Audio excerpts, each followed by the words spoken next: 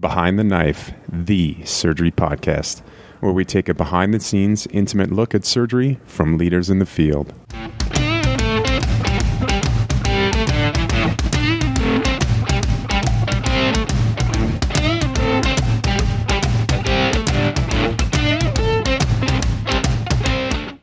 Hi, everybody, and so great to have another session of the ACE-ACTS meeting. I'm going to talk a little bit about how to deal with a clinically staged T2N0 mid-rectal cancer lesion. And these lesions are sometimes tough. I don't have any disclosures. So in order to think about any rectal cancer, I like to think about this kind of paradigm. On one hand, we want to make sure that we have optimal cure rate, but we're also thinking about morbidity, function, and overall mortality. And so when you look at the results of rectal cancer, it's really important to kind of consider all of these different metrics and endpoints that on the left-hand side of the screen.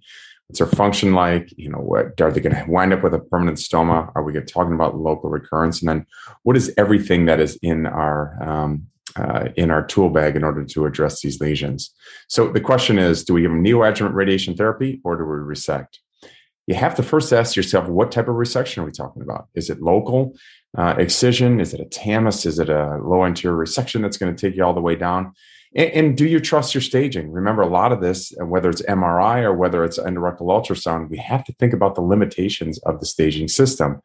And there's no question that patient comorbidities or patient body habitus comes into it. Are we talking about a male who's got a BMI of 40? Or are we talking about somebody who's elderly, who has bad COPD, and exactly how we can deal with those particular patients, what is their life expectancy? And then whether or not you want to divert and how opposed is the patient to having diversion alone. And finally, we got to think about, I think, more in the future in terms of watch and wait, as we know that, with neoadjuvant chemoradiation therapy, and then essentially saying that we're going to get a complete clinical response. We're using this more now with more advanced lesions, but I think more and more in the future, we're going to see the paradigm shift to these early stage lesions that may go all the way away, and then we can follow those patients.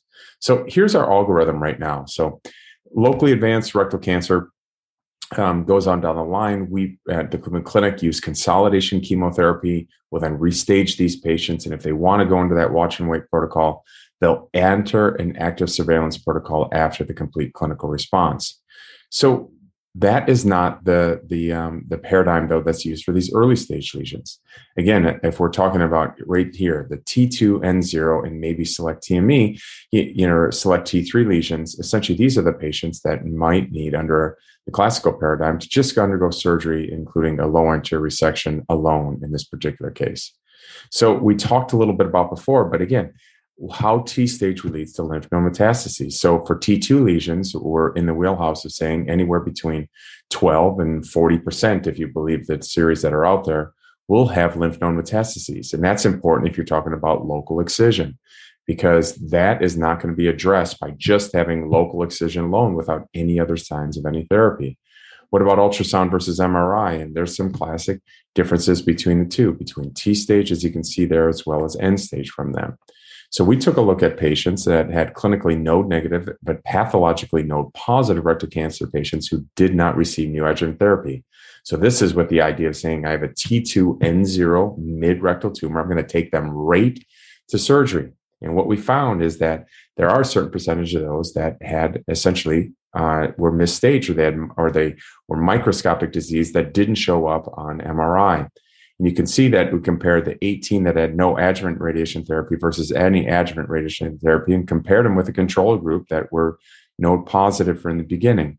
And you can see here that the clinically lymph node negative, pathologically node positive with TME alone, again, this would be the group, that classic paradigm, in this case with an MR T2N0 lesion, had worse overall survival, disease-free survival, local recurrence, and distant recurrence with the two other groups. So we're talking about the utility of chemotherapy in these patients. What about those who got upstaged? So this is an NCDB. So that's our national database that takes a look at all cancer patients. In this case, had post-op pathological node positive, either adjuvant chemoradiation therapy, which we don't typically do a lot of adjuvant radiation therapy, adjuvant chemotherapy, or observation alone. And you can see that if you look at the adjuvant therapy, overall survival is better than if you observe those alone. But there was no difference between adjuvant chemo and chemoradiation therapy. And again, we don't classically give them radiation therapy in the postoperative setting. Obviously, you have to have a technically good operation, because those with positive margins, if you did add adjuvant chemo radiation therapy, had really no change in overall survival versus adjuvant chemo. They just tend to do worse. So as surgeons, we need to make sure that we do a good operation. So the question then comes in, why radiate at all? Well, we talk about preoperative radiation therapy. You can see on the positive sides, increase resectability, decrease the risk of small bowel that might sneak down afterwards versus over-treatment for those patients who don't need it. And it goes all the way back to the Swedish rectal cancer trials that showed that there was indeed a benefit to having radiation therapy. In the preoperative setting, we know that radiation therapy improves local control, and that neo-chemoradiation therapy is superior to that to postoperative chemoradiation therapy. Again, these are classic trials. We know this overall for surgery alone, and then surgery alone versus the preoperative chemotherapy. The Dutch TME trial, again, showed no difference in the German one between having no impact on overall survival. And again, these are classic type studies that we're all well aware of. And it really speaks to the heart of saying, what is the role and what is the effect ultimately of having adjuvant, or in some cases, neoadjuvant chemoradiation therapy for those who have rectal cancer. I do think it's important to understand that our radiation therapy is associated with some toxicity.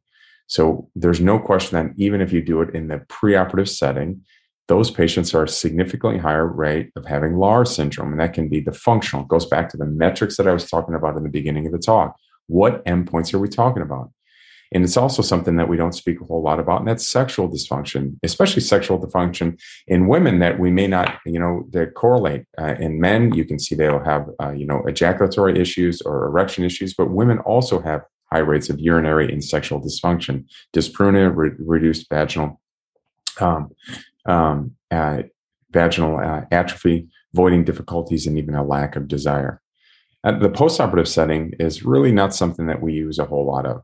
Again, you can say on the positive side, you now know what you're dealing with. So they do have lymph node positivity and they can have accurate staging. It can decrease the operative difficulty because you're not operating in a radiated field. But again, it is something that can cause functional problems and problems with your anastomosis overall. And that's something to be debated. We know that chemoradiation therapy in the postoperative function can lead to worse function, as everything is seen right here. And then again, you don't want to necessarily rate that anastomosis. You can have either problems associated with chronic stricturing, or you can even have non-healing wounds if they're diverted proximally and lead to these chronic sinuses, which you could see. So if you're looking overall at rectal cancer and the multidisciplinary approach for neoadjuvant, really function is something that we need to think about. There's no change in overall morbidity and mortality is no change, definitely right there. So what about cure rate? Well, we have to talk about surgical quality. So when you're comparing any type of thing, you have to say to yourself, if the goal is to do a formal operation, and in this case, a lower anterior resection, how good is the mesorectal envelope?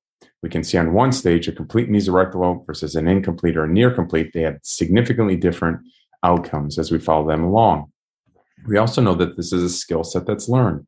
We can go all the way back to 2 decades and look at the Stockholm TME project and really look and say that we know that if we teach people how to do a better and more proper TME, local recurrence goes down, deaths can go down, and the need to have an abdominal perineural section can even go down. These all occur no matter what you're looking at across the board. So the Swedish and the Dutch trial, when you compare each of those, this goes to show that, again, you're really standardizing the TME between the two trials. So, in the Swedish trial versus the Dutch trial, what we really added in this case, in many cases, is a better TME. So we can take our rate of local recurrence not only down to 8%, but we can further reduce that with the addition of radiation therapy from 11 to 2%. The other thing that we don't talk a whole lot about is saying, let's leave radiation therapy out of this and let's talk about that circumferential resection margin. What is the role of that threatened margin? And as you can see in this study, there clearly is a cutoff for which that local recurrence rate, depending on how you're looking at it, substantially goes up. So if you're dealing with something under 3 millimeters, the rate of local recurrence, as you're not getting all the way around that and not getting that margin as high as it can be, goes up, if not double, but in some cases 3 or 4-fold. Surgical quality, then again, plays a high rate on local recurrence. So in this particular paper, you can see that if you had a positive circumferential margin versus a negative resection margin, there's a huge rate of having local recurrence, a big jump. It also makes a determination in terms of where the plane of surgery is. So take a look at your mesorectal, where you got a nice plane of surgery, versus if you're into it a little bit or you're all the way down to the muscle, you're going to have a much higher rates of having tumor that's left behind, which will ultimately translate you into having a high local recurrence rate. So if we would follow this all out and really look at what the role of a circumferential resection margin is for modern cancer, we know that it not only affects on this side, on the left-hand graph, more local recurrence rates with the circumferential resection margin. That makes sense, right? You're potentially leaving tumor behind, and so you expect your local recurrence to go up. But what is important is that you can even find that there's more distant metastases with a circumferential resection margin that's positive. And many people may not be able to think that way. But it is clear that as a surgeon, it's very important as to what we are doing with these patients. So if you look at the guidelines and follow them out, here's the NCCN guidelines.